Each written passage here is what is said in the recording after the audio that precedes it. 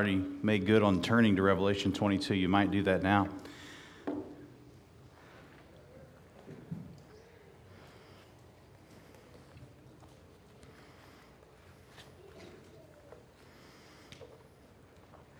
When we came to the end of the book of Genesis, we had cake in the foyer. When my wife learned that today we come to the end of Revelation, she asked, "So where's the cake?"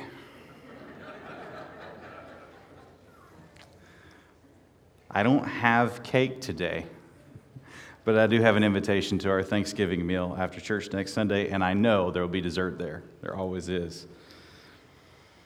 I'm reminded of a lady that met with her pastor because she knew that her time was coming near on earth, and she planned her funeral arrangements with her pastor, and at the end, she told her pastor to make sure and tell all the pastor buyers this story.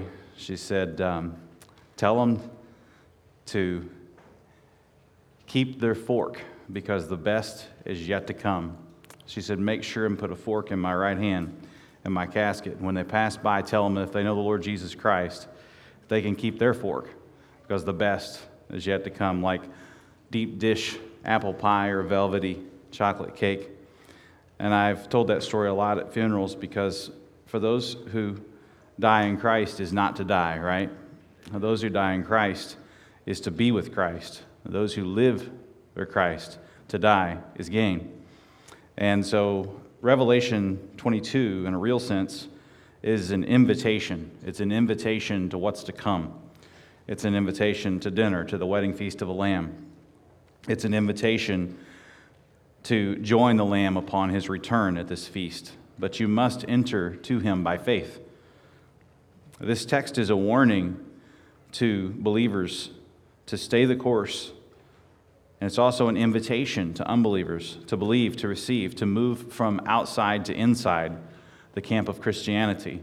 So Revelation 22 is an invitation. It's an invitation to worship. As one commentator said, to understand our corporate worship, what we're doing here as we see the word through the ordinances on certain Sundays, as we sing the word every Sunday and pray the word and read the word and preach the word, as we come together to understand our corporate worship, we need to look to the place where worship is done most perfectly. And where is that? Heaven. Heaven is where worship is done most perfectly. And that is revealed in what book of the Bible but the book that we're in, the book of Revelation. The Lamb breaks the seals and inaugurates the new covenant. Elders bow in prayer. Silence is a feature. Trumpets and harps are used. Corporate prayers of martyrs are heard and responded to by God in judgment for salvation. Judgment, as well as the salvation of God's people, is celebrated in heaven. As another said, praise is the route to God's presence. Praise is the route to God's presence. Perhaps you've never thought of it that way before. What is the route to God's presence? Praise. God is enthroned on the praises of his people, Revelation describes. Think of the seraphim, the elders, the angels, and the saints in heaven that are all engaged in worshiping Christ. We have a great cloud of witnesses, Hebrews says, watching us.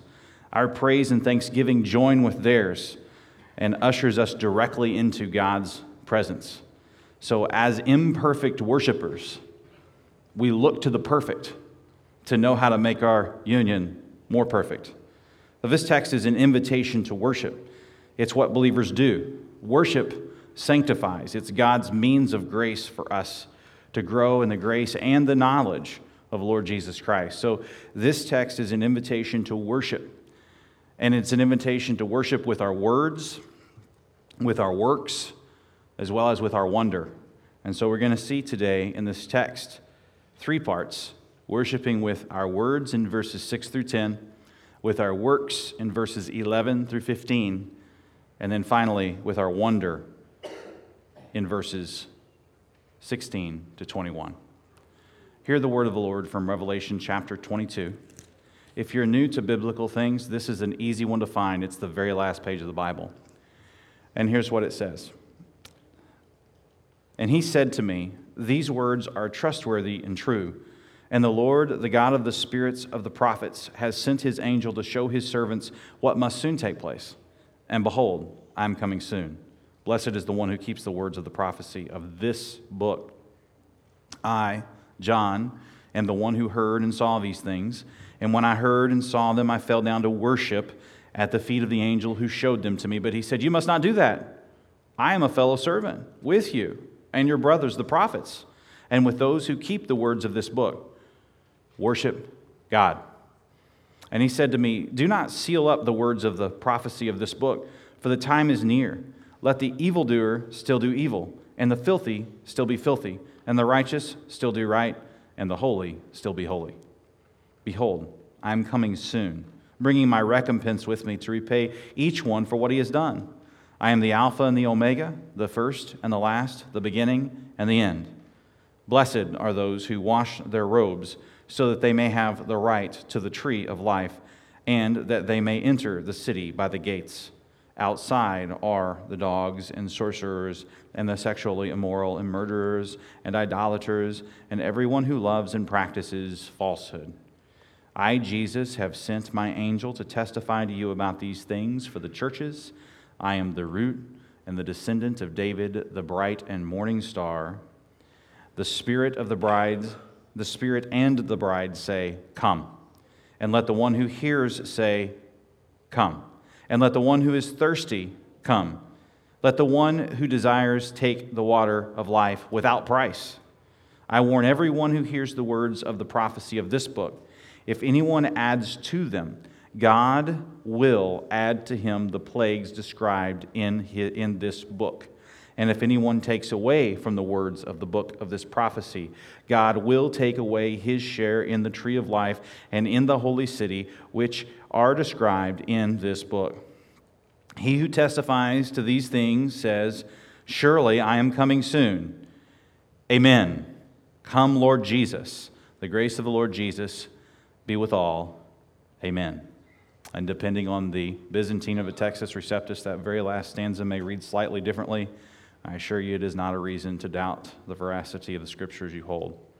So let's take the first verses now from the point of the invitation to worship with our words, verses 6 through 10. The invitation to worship through our words. Let me just reread those verses so that we can focus in on those in this first point. It says, "And he said to me, these words are trustworthy and true, and the Lord, the God of the spirits of the prophets, has sent his angel to show his servants what must soon take place.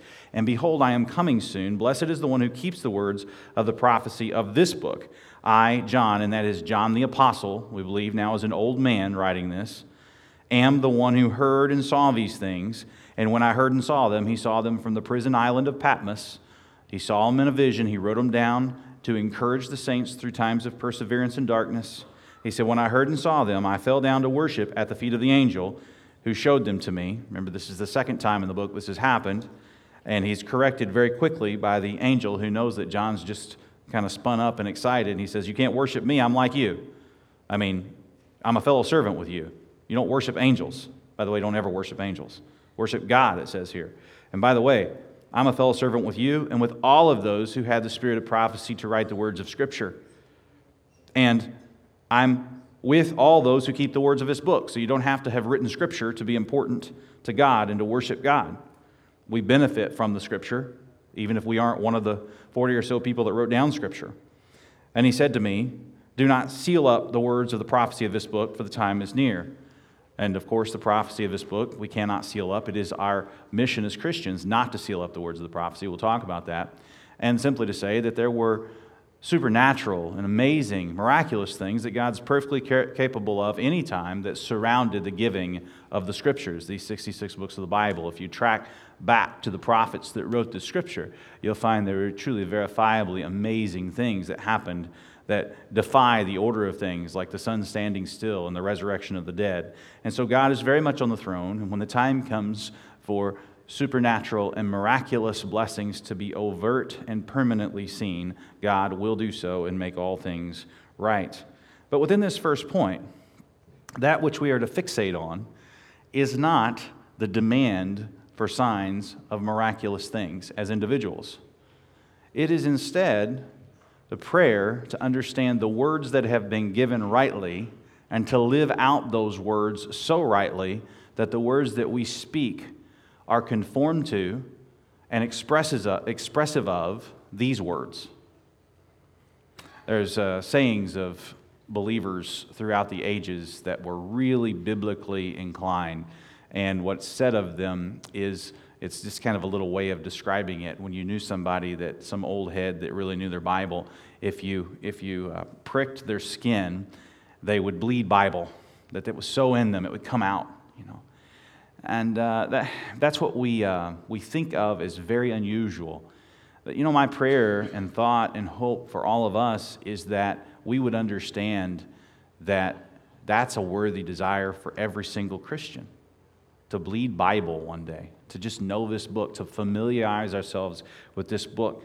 That's part of worship, and many of us here are coming to understand that. And as you are, I believe that you will find blessing from the Lord, despite what kind of aptitude that you have or think that you don't have, or how age hurts memory. The aspiration to bleed the words of this book when pricked is worthwhile. It's a good aspiration. It's a noble thing, I believe.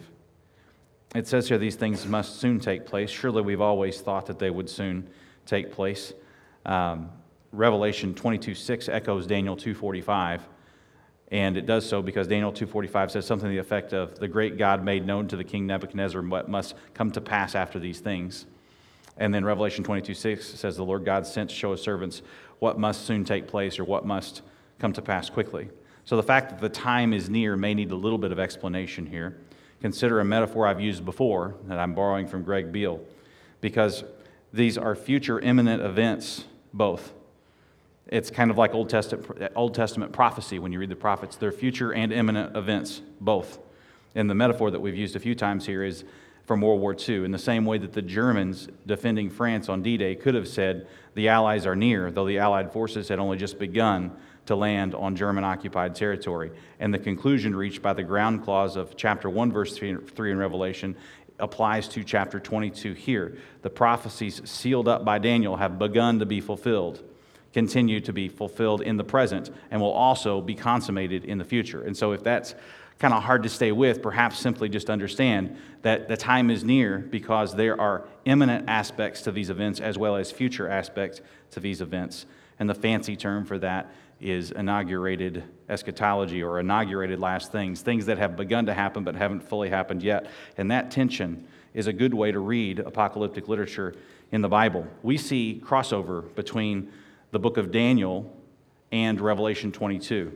And I just want you to know, as a side note, that I intend next to preach the book of Daniel. And if you like those little scripture journals to take notes in, Nicole has secured a stack of them at the bookstall at cost. And so you can grab one on your way out if you would like to, if that helps you, if that serves you well.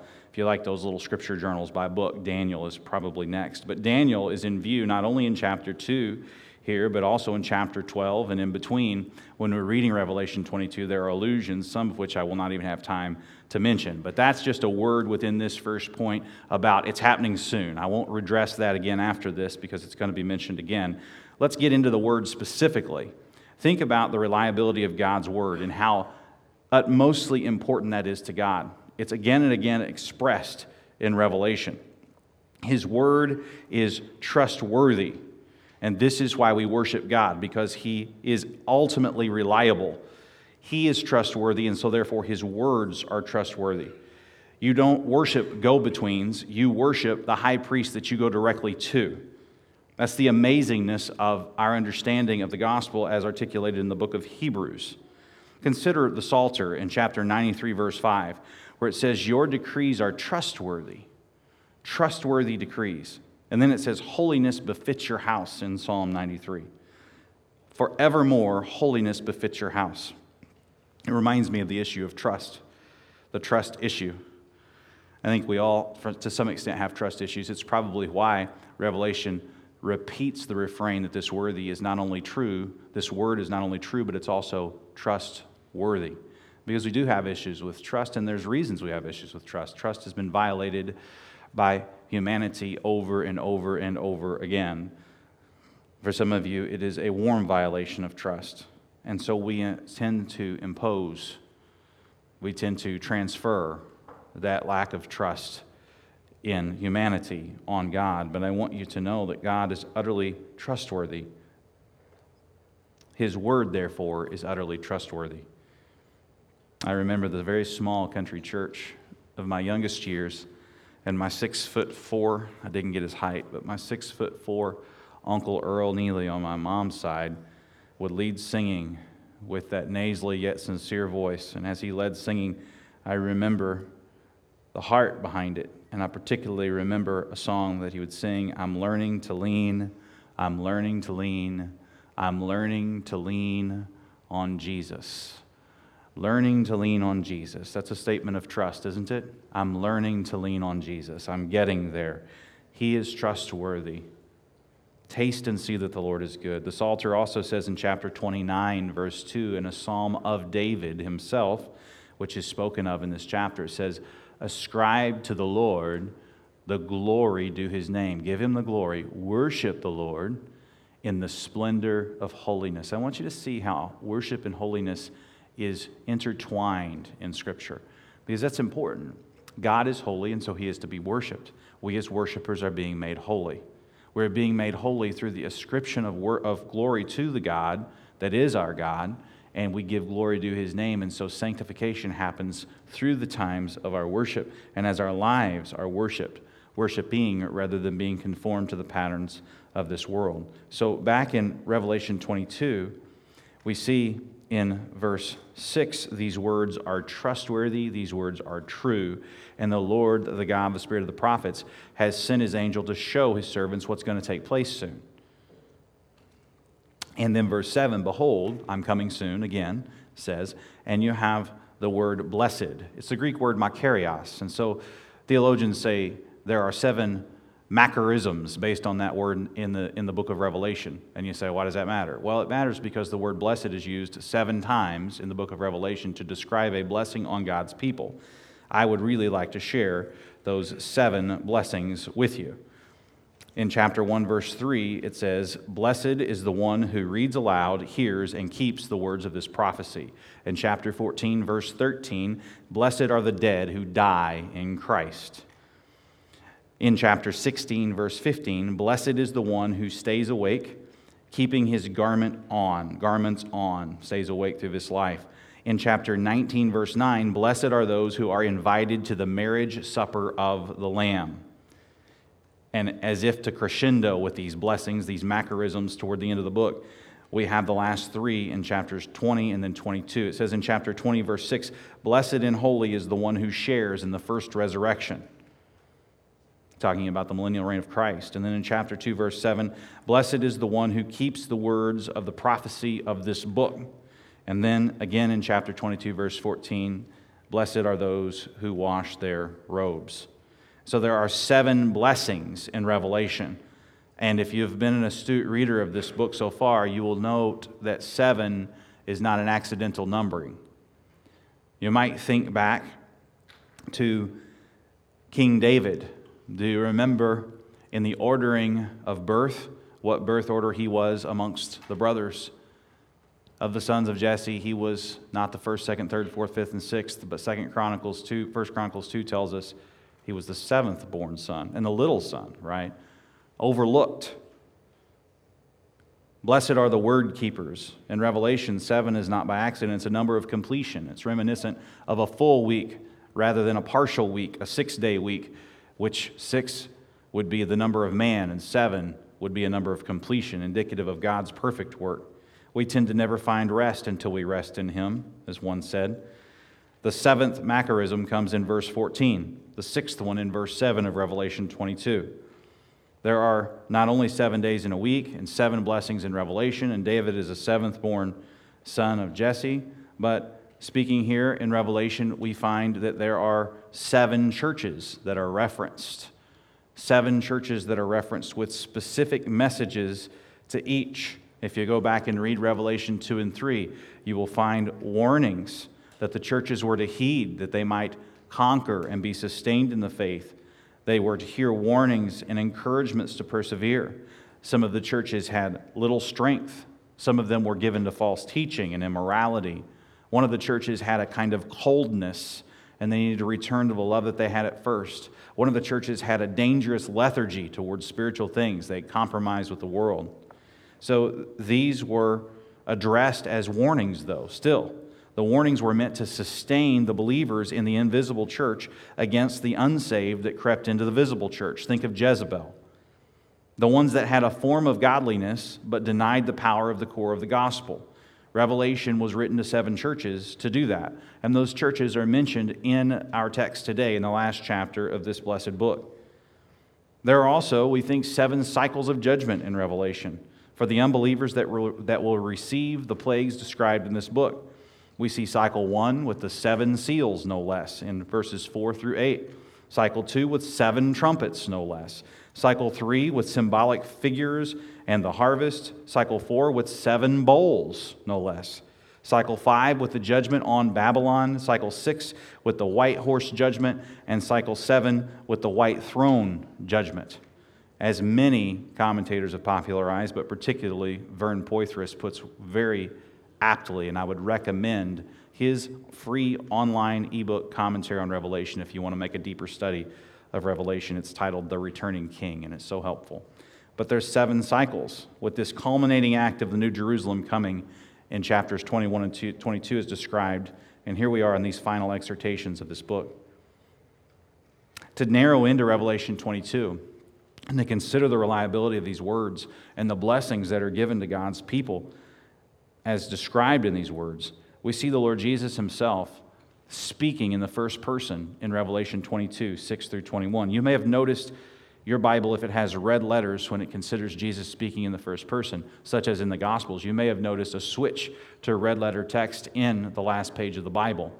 You'll notice 4 different utterances of Jesus within our verses today, verse 7, verse 12, verse 16, and verse 20. And that's one of the places where it's helpful to have a print Bible so that you can note and mark and consider. If you don't have red letters, you might just write 7, 12, 16, and 20, because that's the first person where Jesus speaks in the first person. But all of the book is Jesus's, and consider that this is the Lord's word given to the Apostle John through the mediating work of an angel, that we might understand these things. And keep in mind, again, that John is old, decrepit, seeming to have nothing to offer to the church anymore, and he's in prison. And here he is doing his best work, perhaps last. And what a word that is to us as we age. When we think we can do nothing but pray, we should think, I get to pray. When we think we can do nothing but remember the words of Scripture and the better of the stories of Scripture, we should remember. We get to remember the words of Scripture until we don't need to remember anymore. This is a sustaining word. It's a powerful word. And it's a word that permeates our worship.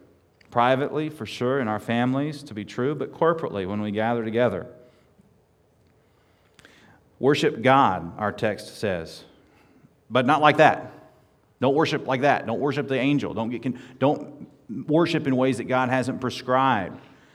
So there's an implied question, does God care how we worship Him? And the answer to that question, I believe, is a resounding yes. So next Saturday, when we have our men's breakfast, we're going to be studying a little blue book titled Corporate Worship.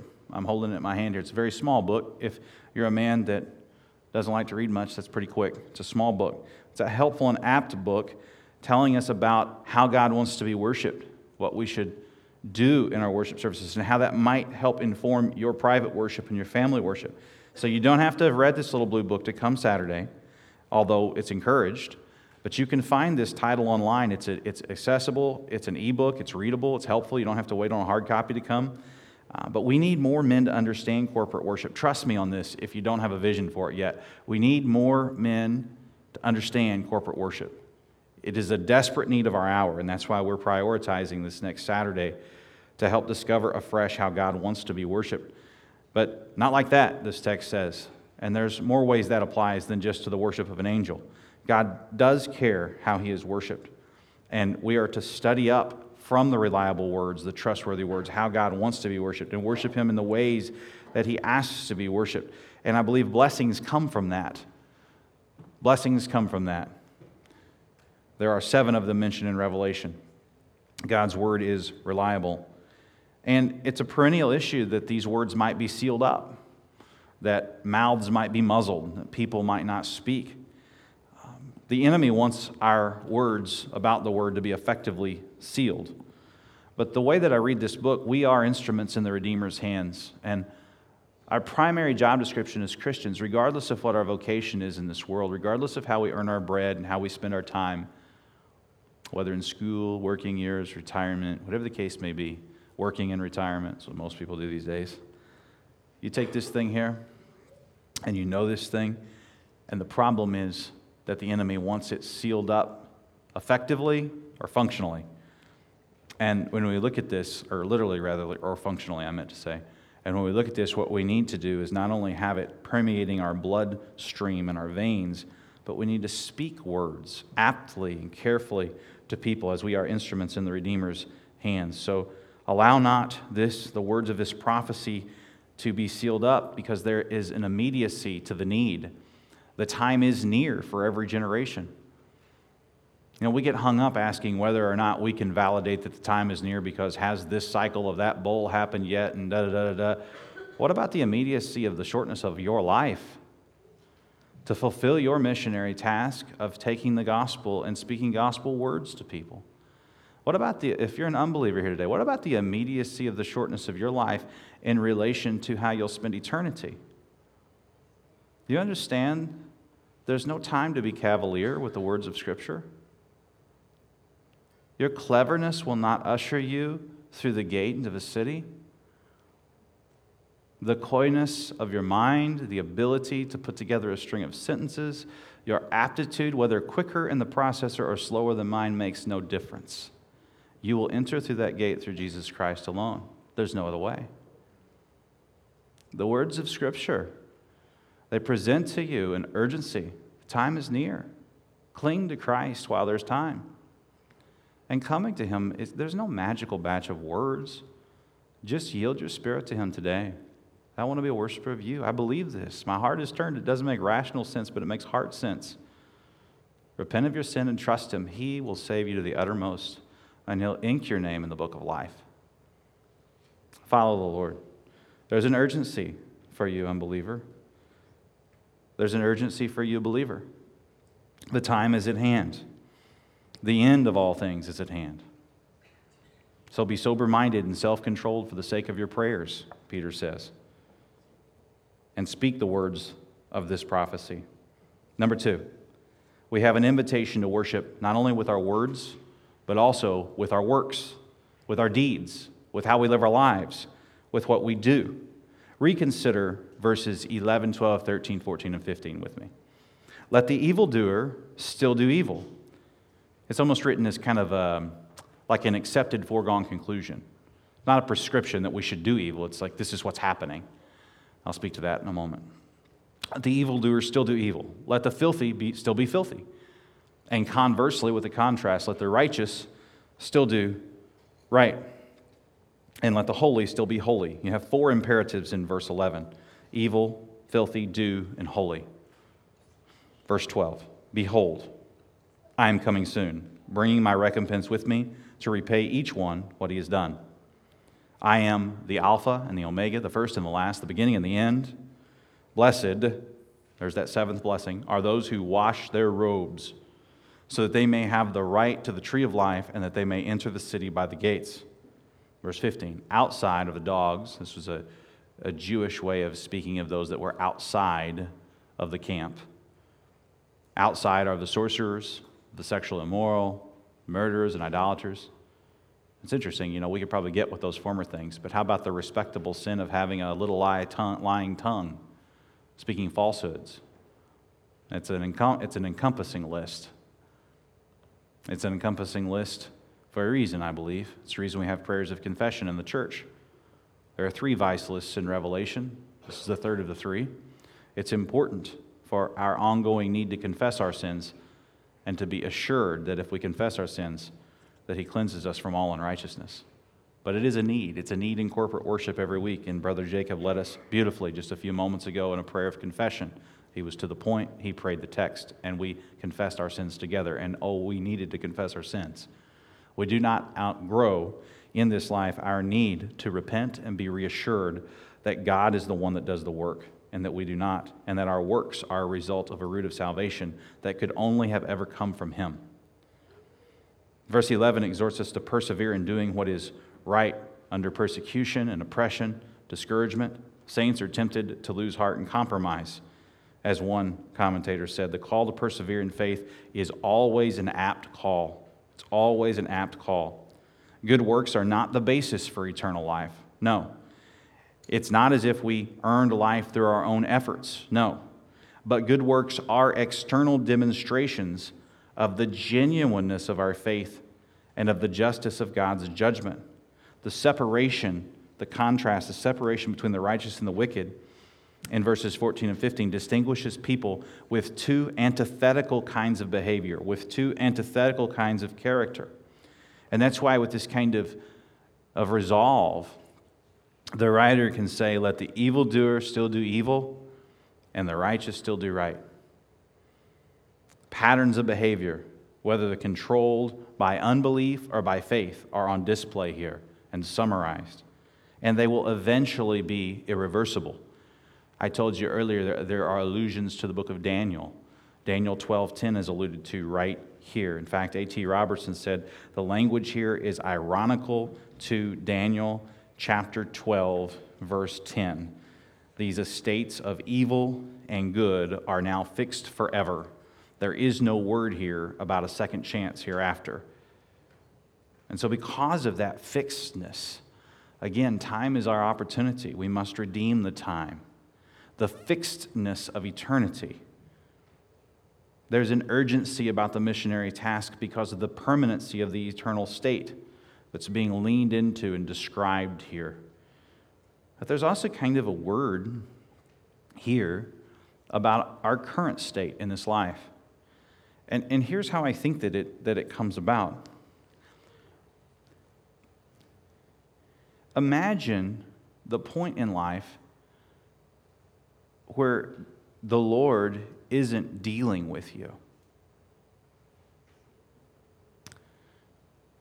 And here's what I think is operative in that question. Let me ask it differently. Is the Lord dealing with you?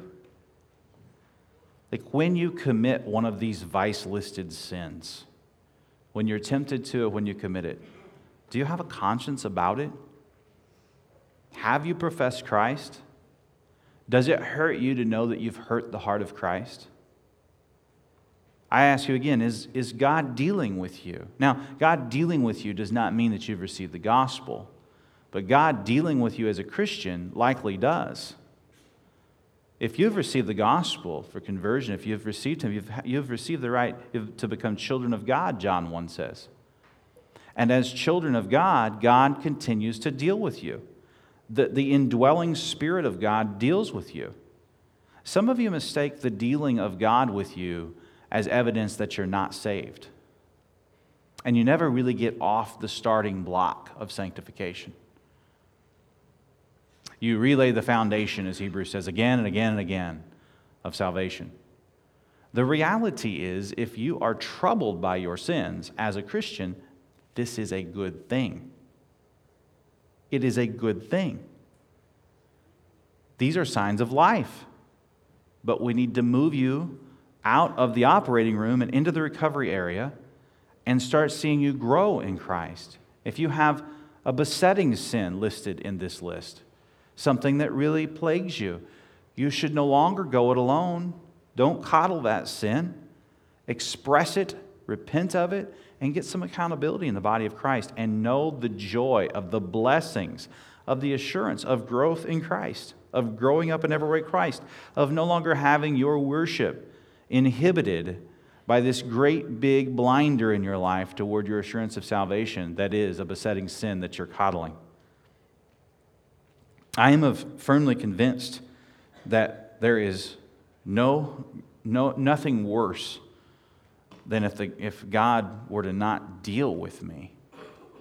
If you're a person in this room that senses God dealing with you, it hurts you when you mess up, let that simultaneously not only motivate you to worship Him with better works, but also to thank Him that you are His.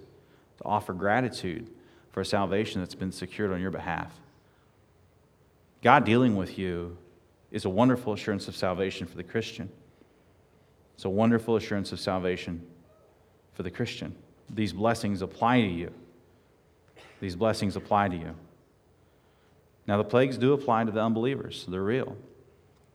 And the warnings are to keep us as believers in the faith, but the warnings are to solidify the justness of God's judgment for eternity against those who reject Him and His way of salvation.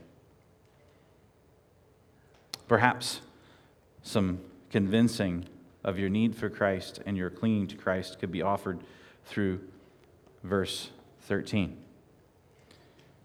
Description of the permanency of the eternal state and of the justness of God's judgment aforementioned. And then we have a description of Christ Himself, which is hearkening back to the first parts of Revelation. Christ is described as the Alpha and the Omega. If you were to read the Greek alphabet, you would find Alpha as the first letter and Omega as the last. There's a ministry that's actually titled Alpha and Omega Ministries because the man that depends on the Greek Testament for his ministry, and so that's what it's called. Christ is the first letter of the language alphabet and the last language, regardless of what your mother tongue is. Greek, in this case, the New Testament was written in Greek predominantly. Alpha and Omega is like saying the A and the Z of the English alphabet, meaning nothing came before and nothing comes after. Speaks to the eternality of Jesus Christ. You won't conquer this king, you'll only worship Him. There is no one big enough, strong enough, quick enough, smart enough, well-read enough, endowed enough. There's no way. You never control this king, you only worship Him. He is the first and the last, that verse says. The first and the last. It also says in verse 13 at the end, He's the beginning and the end. He's the beginning and the end. The beginning of all that humanity knows and the end of all that humanity knows. It's like restating a thing for emphasis is what's going on here. Repetition is how we learn. So it's like the alphabet and a roll call, first man up, last man standing. It's like a chronology spanning from the beginning to the end. And it's a description of this God-man, Jesus Christ, who's fully God and fully human and will exist and reign forever and has existed in eternity past. What a theme for our worship. It says in verse 14, "Blessed are those who wash their robes so that they may have the right to the tree of life and that they may enter the city by the gates."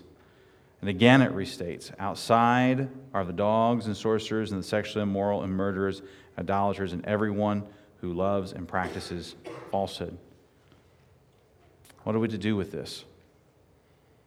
Well, an integral aspect of our assurance of salvation is our worship.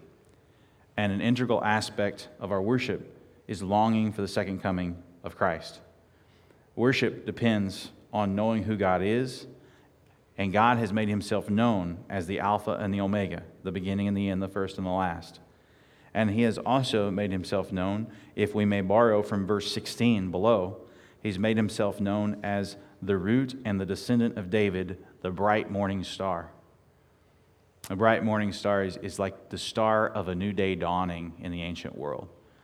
Christ is the beginning of our newness in eternity, not only our new life, but eternal life. He's the bright morning star. He's also the root and descendant of David. You may remember we said earlier, David is the seventh born son of Jesse. Nothing is ancillary in Scripture. Everything matters. The completeness of the gospel is on display in the completeness of Revelation, the completeness of the 7 cycles of judgment, the completeness of the churches who conquer in Christ, and the completeness of the blessings of salvation for all who will receive. Revelation is a complete book, even if it is a pictorial book, imaging again and again through apocalyptic literature what God is doing in the kingdom come. Revelation 7 puts us on this trail. In Revelation 7:14, it explains that these robe-washed ones, these with white robes on, say, and are. I said to him, Sir, you know. And he said to me, These are the ones coming out of the great tribulation. They have washed their robes and made them white, white in the blood of the Lamb. This is during the interlude of chapter 7 between the sixth and the seventh seal. And so these robed, washed ones are coupled with the saints of old from the tribes of Israel into one chapter in chapter 7. And these, it says, after this I looked, and behold, a great multitude that no one could number from every nation, from all tribes and peoples and languages, standing before the throne and before the Lamb, clothed in white robes, with palm branches in their hands, and crying out with a loud voice, Salvation belongs to the God who sits on the throne and to the Lamb. Now, this is Revelation 7, and it's in view in our text today. These are not a select few that got it just right and endured specific persecution. No. This is described as an innumerable multitude from every people type declaring the virtues of the Lamb. These robe-washed ones are all understanding the property of salvation that belongs to God alone and is God's alone to give on His terms alone.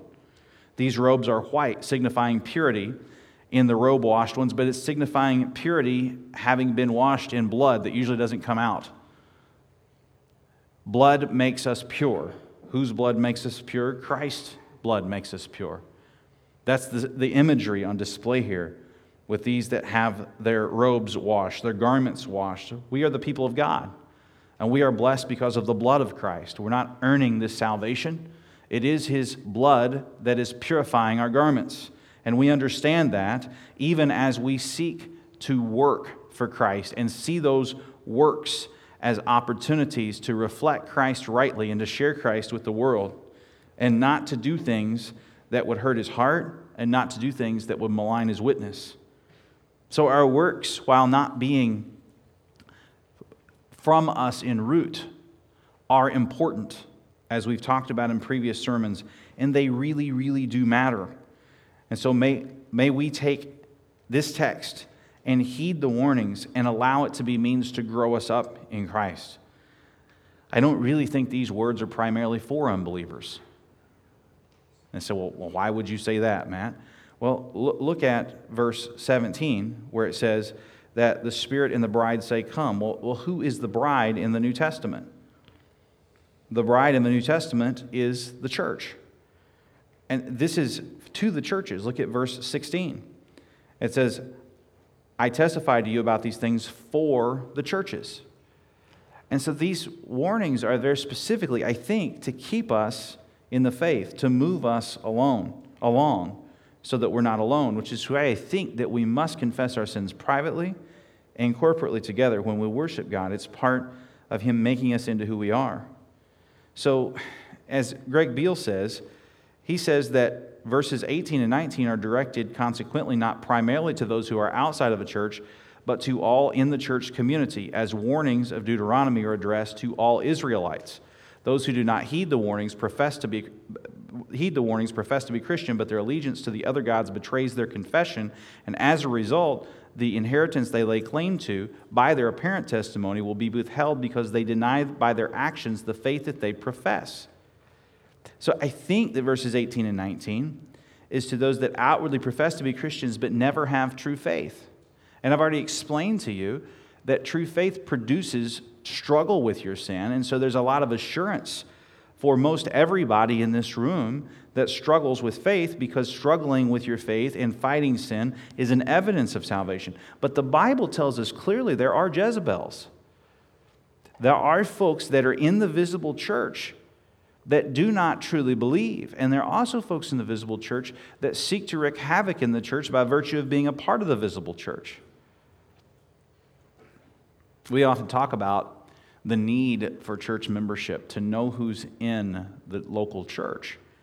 And a lot of times people will talk about the church universal as this grand thing, but the church local as not so important.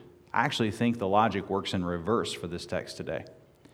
Because often we talk about, you think about the church local as this great assurance that I'm in the church universal, and that should be the case. But your apparent presence in the visible church local is not an assurance that you're in the church universal if you don't know Christ. You must receive Christ. And in knowing Christ, then the validity of your testimony, your profession, is not only heard here, it's heard there. Your voice is heard in heaven. Trust Christ. Have assurance of salvation. Watch works follow, albeit slow and sputtering. Watch those works follow in your lives. These plagues won't apply to you. Blessings will apply to you. Dane Ortland wrote it like this. He said, "We aren't motivated to holiness by just staring at our sin. At most, sin convicts like the law does. At most, sin serves to warn believers where the right track is to get back on. Sin cannot alone provoke love. Only a Savior can. Works do not produce faith. Faith is a gift. Faith always produces works, though. Holiness that is necessary to see the Lord. You cannot want the Lord without wanting holiness any more than you can want a child without a personality, or want a relationship without a conversation, or want a meal without groceries. God is holy. It is what He is. And so our worship knows that holiness befits the Lord's house and the Lord's people. We enter through the gate of the Lord Jesus Christ, and enter we have, and enter we shall. So we are a people pursuing holiness, and we are pointing people toward that holiness, not by simply pointing them to their sin, but more so pointing them to the Savior. And I think that is extremely important as you're coming to understand the last page of the Bible.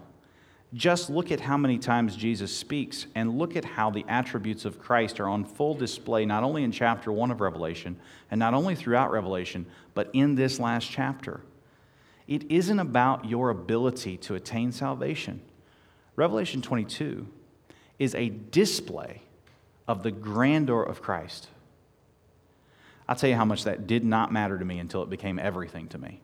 It just didn't matter to me. It was always about me figuring out how to get myself through the pearly gates. And if that's your estimation of this second point in this sermon, worshiping with your works, you've missed the root of those works. This is about Christ.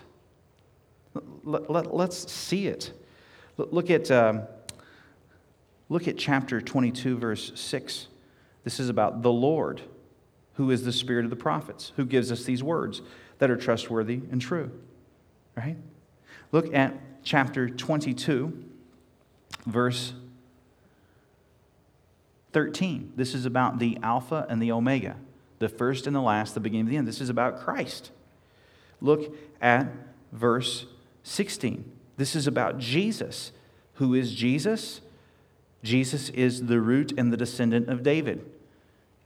As one said, this provides an understanding of His deity and His humanity. He's both the source of David and a descendant of David. So Christ, who Christ is, Christology, 100% God, 100% man. That's not just stuffy doctrine. That's scriptural. This is about knowing Jesus and the Spirit that He gives us. Upon His death, He promised the Spirit to the churches. Jacob read this text earlier. It hadn't yet come, and the Spirit came in earnest after Jesus ascended into heaven, and He leaves us as the church with the Spirit. And so the Spirit working in us to produce holiness, to produce the fruit of the Spirit, and the bride, we as the church, we both have a common saying. We have this erchomai saying where we say, come. And then that imperative is over and over in these last verses. Come, come, come. Come, Lord Jesus, come. And so as Jesus comes into view for you, your sin stops being your motivation for holiness, and He becomes your motivation for how you live your life.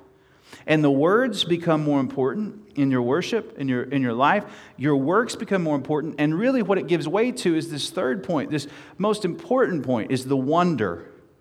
The wonder. Your salvation stops being mechanical. It stops being about just lining everything up just right so I don't feel guilty. That's not the relationship Christ has secured for you. He is so in love with you. He's asking you to be intimate with Him in a way that no intimacy in this life can do anything but in its most pure form point toward. For in heaven we'll neither be married or given in marriage. We are married to Christ, and our union with Christ will be on fullest display at the marriage feast of the Lamb and in the sweet by and by forevermore.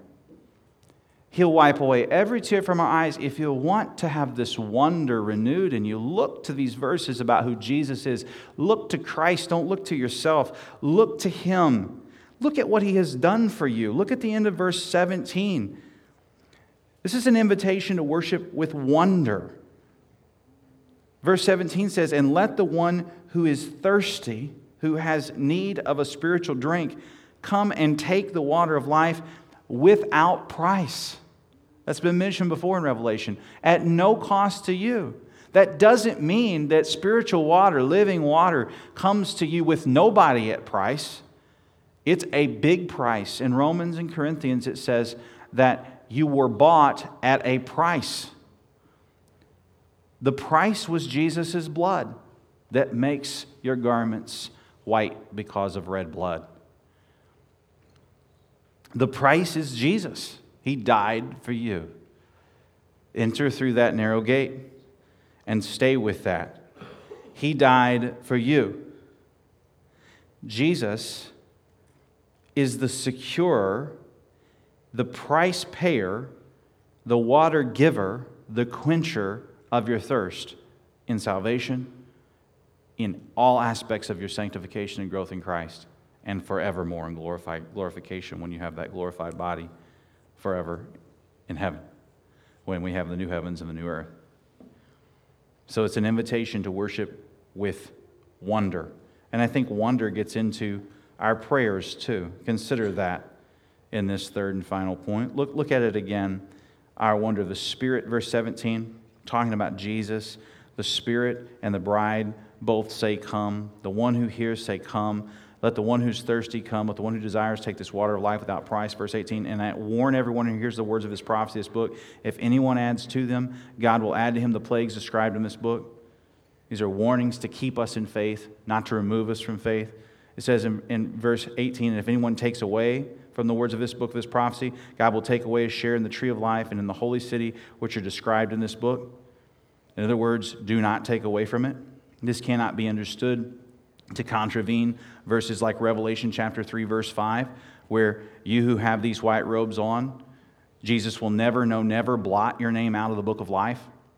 We talked about that in earlier sermons. Ours is to conquer sin, and ours is a promise from Jesus that we will, and ours is to have our names confessed before the Father and our fellow servants, the angels, in heaven, and you won't be blotted out. The question is not in mind in Revelation 22:19. The question being addressed in Revelation 22:19 is whether you're a part of the visible church. It's a Hebrews 6 kind of question. If you are a part of the visible church, but not the universal church, something is wrong. It's the opposite question of what we normally ask. You could fool your way into being here, but is it in there that you're in there? We want as much alignment with the universal church and the visible church as we can have, but it is not foolproof. And so this is actually a warning to keep us in faith, but it also is a gospel reception opportunity for the clever person that doesn't believe this stuff that's found themselves on the church roll. Hebrews 6 is about this, to be sure. It's about this to be sure. John Snyder wrote about this, or spoke about this not too long ago. He said, commenting on Hebrews 6, which dovetails very closely with Revelation 22 at the very, very end. He said, of short-lived changes in people's lives, the book of Hebrews is another good help. It's an opportunity. Shallow changes may occur, but no changes in my heart's desire occurs that would be commensurate with the new birth. For example, a person seems to be doing really well for a while, but in a year you won't catch them at church. Hebrews, in a terrifying way, gives us a number of warnings for those people who have gone very far in religion, but turned back at some point. And the argument in Hebrews is that in turning back, you've demonstrated really that you never were His, and that there is no hope for you, because in turning away from Christ, there isn't another option for life. You turned away from the one hope. So really, in a very frightening way, these passages in the Bible, such as are in Hebrews, show us that you can be a part of the visible church, but not a part of the universal church. There's very real differences from being affected by religious truth and being born from above with a deep and lasting change that the Spirit works in us. Because these changes are deep and lasting, that the Spirit works in us. That's why the saints persevere to the end. That's why the Spirit and the bride, the church, say the same things about hastening the day of the Lord, because this world is messed up for us. And our longing is for Him. We want to be with Him. This is the purpose of the Spirit in our lives. And we move from troubled in conscience to worshiper whenever we understand that He did it for us. I toyed today with this sermon as to whether or not even to address the people that might be a part of the visible church, but not the universal church. And the reason I struggle with it is because I know a few of you, maybe several of you, will start imposing that on yourself, like I'm troubled in my conscience, so maybe I'm not really a part of the visible church. It's most likely not you. If you are soft, it's not you. The reason I felt compelled to preach that aspect of this text is I think the text drives me to give one more chance to you stubborn, hard-hearted people that consider yourself heaven-bound because you have some social affiliation with this church roll. That does not get you home. And you will face God's white-hot wrath if Jesus says to you, "Depart from me, I never knew you." And you'll have no just cause to complain. And it's forever. This message is for you no matter how much you think you've been affiliated around the church for 50 years. If you haven't trusted Christ, when you meet Him, He will say, "I don't know you." Because nobody gets to the gate except through Christ alone. And that is the rub of Revelation 22:19, and it has to be preached. So if that applies to you, don't whitewash it with someone else's conscience. Receive it and receive the gospel and come in and have all these assurances. Have all these assurances. They're all for the believer. Then you can say with us, "Come, Lord Jesus, come." I'm reminded of the hymn, you know it, "Don't you just as I am, without one plea, but that thy blood was shed for me, and that thou bidst me come to thee, O Lamb of God, I come, I come." Well, what is it we really need to be talking about? His coming. His coming. Come, Lord Jesus, come. As God the Spirit and God the church, as God the Spirit and God's church, the bride, agree in desiring the Lord to return to come, we find our worship more fulfilling. We find sanctification happening in our midst, and we rediscover the wonder of His grace. Look at the promises of verse 20 and 21. He who testified of these things say, "I'm coming soon." And we have this corporateness together when we say amen to our prayers, and we pray that we might hasten the day of the Lord's return. Come, Lord Jesus, come. We experience afresh and anew verse 21, the very last verse in the very last chapter of the very last book in the Bible. Grace, grace, God's grace, grace that is greater than all of our sin. Grace, grace, God's grace. The grace of the Lord Jesus be with all of His people. This is the assurance. This is the ground of our prayers that end in Jesus' name. Amen. We are reminded of the very first verses of this book when we talk about grace. Think of Revelation chapter 1, verses 4 to 6, when John said to the not 1, 2, 3, 4, 5, 6, but 7 churches that are in Asia, and really all the churches everywhere and all time. What did he say to the church? Grace. Grace to you. The name of a popular ministry, no doubt. Grace to you.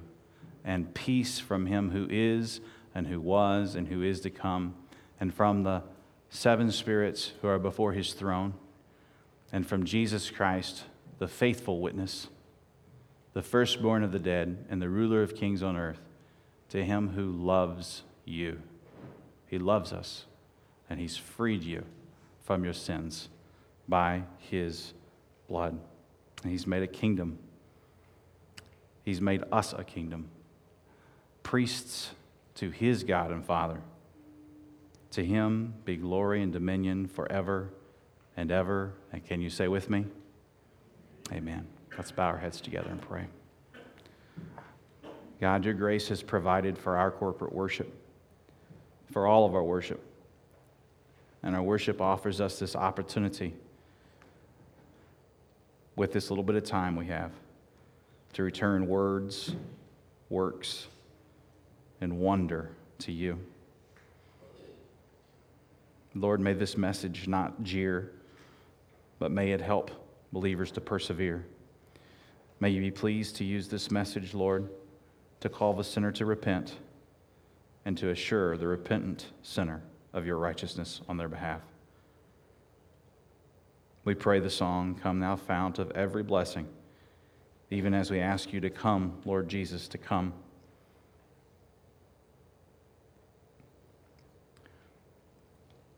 We pray for the sick in our church that can't work because of sickness. Please heal them. We pray for those that have recently lost loved ones. Those that have lost loved ones of seemingly natural progression, we pray for. And for those that have had loved ones quickly taken from them, we pray.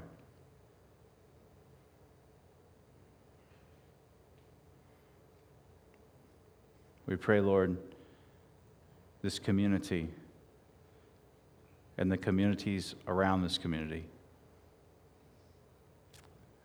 would be places where your gospel is clearly shared, freely received, as it's been freely given.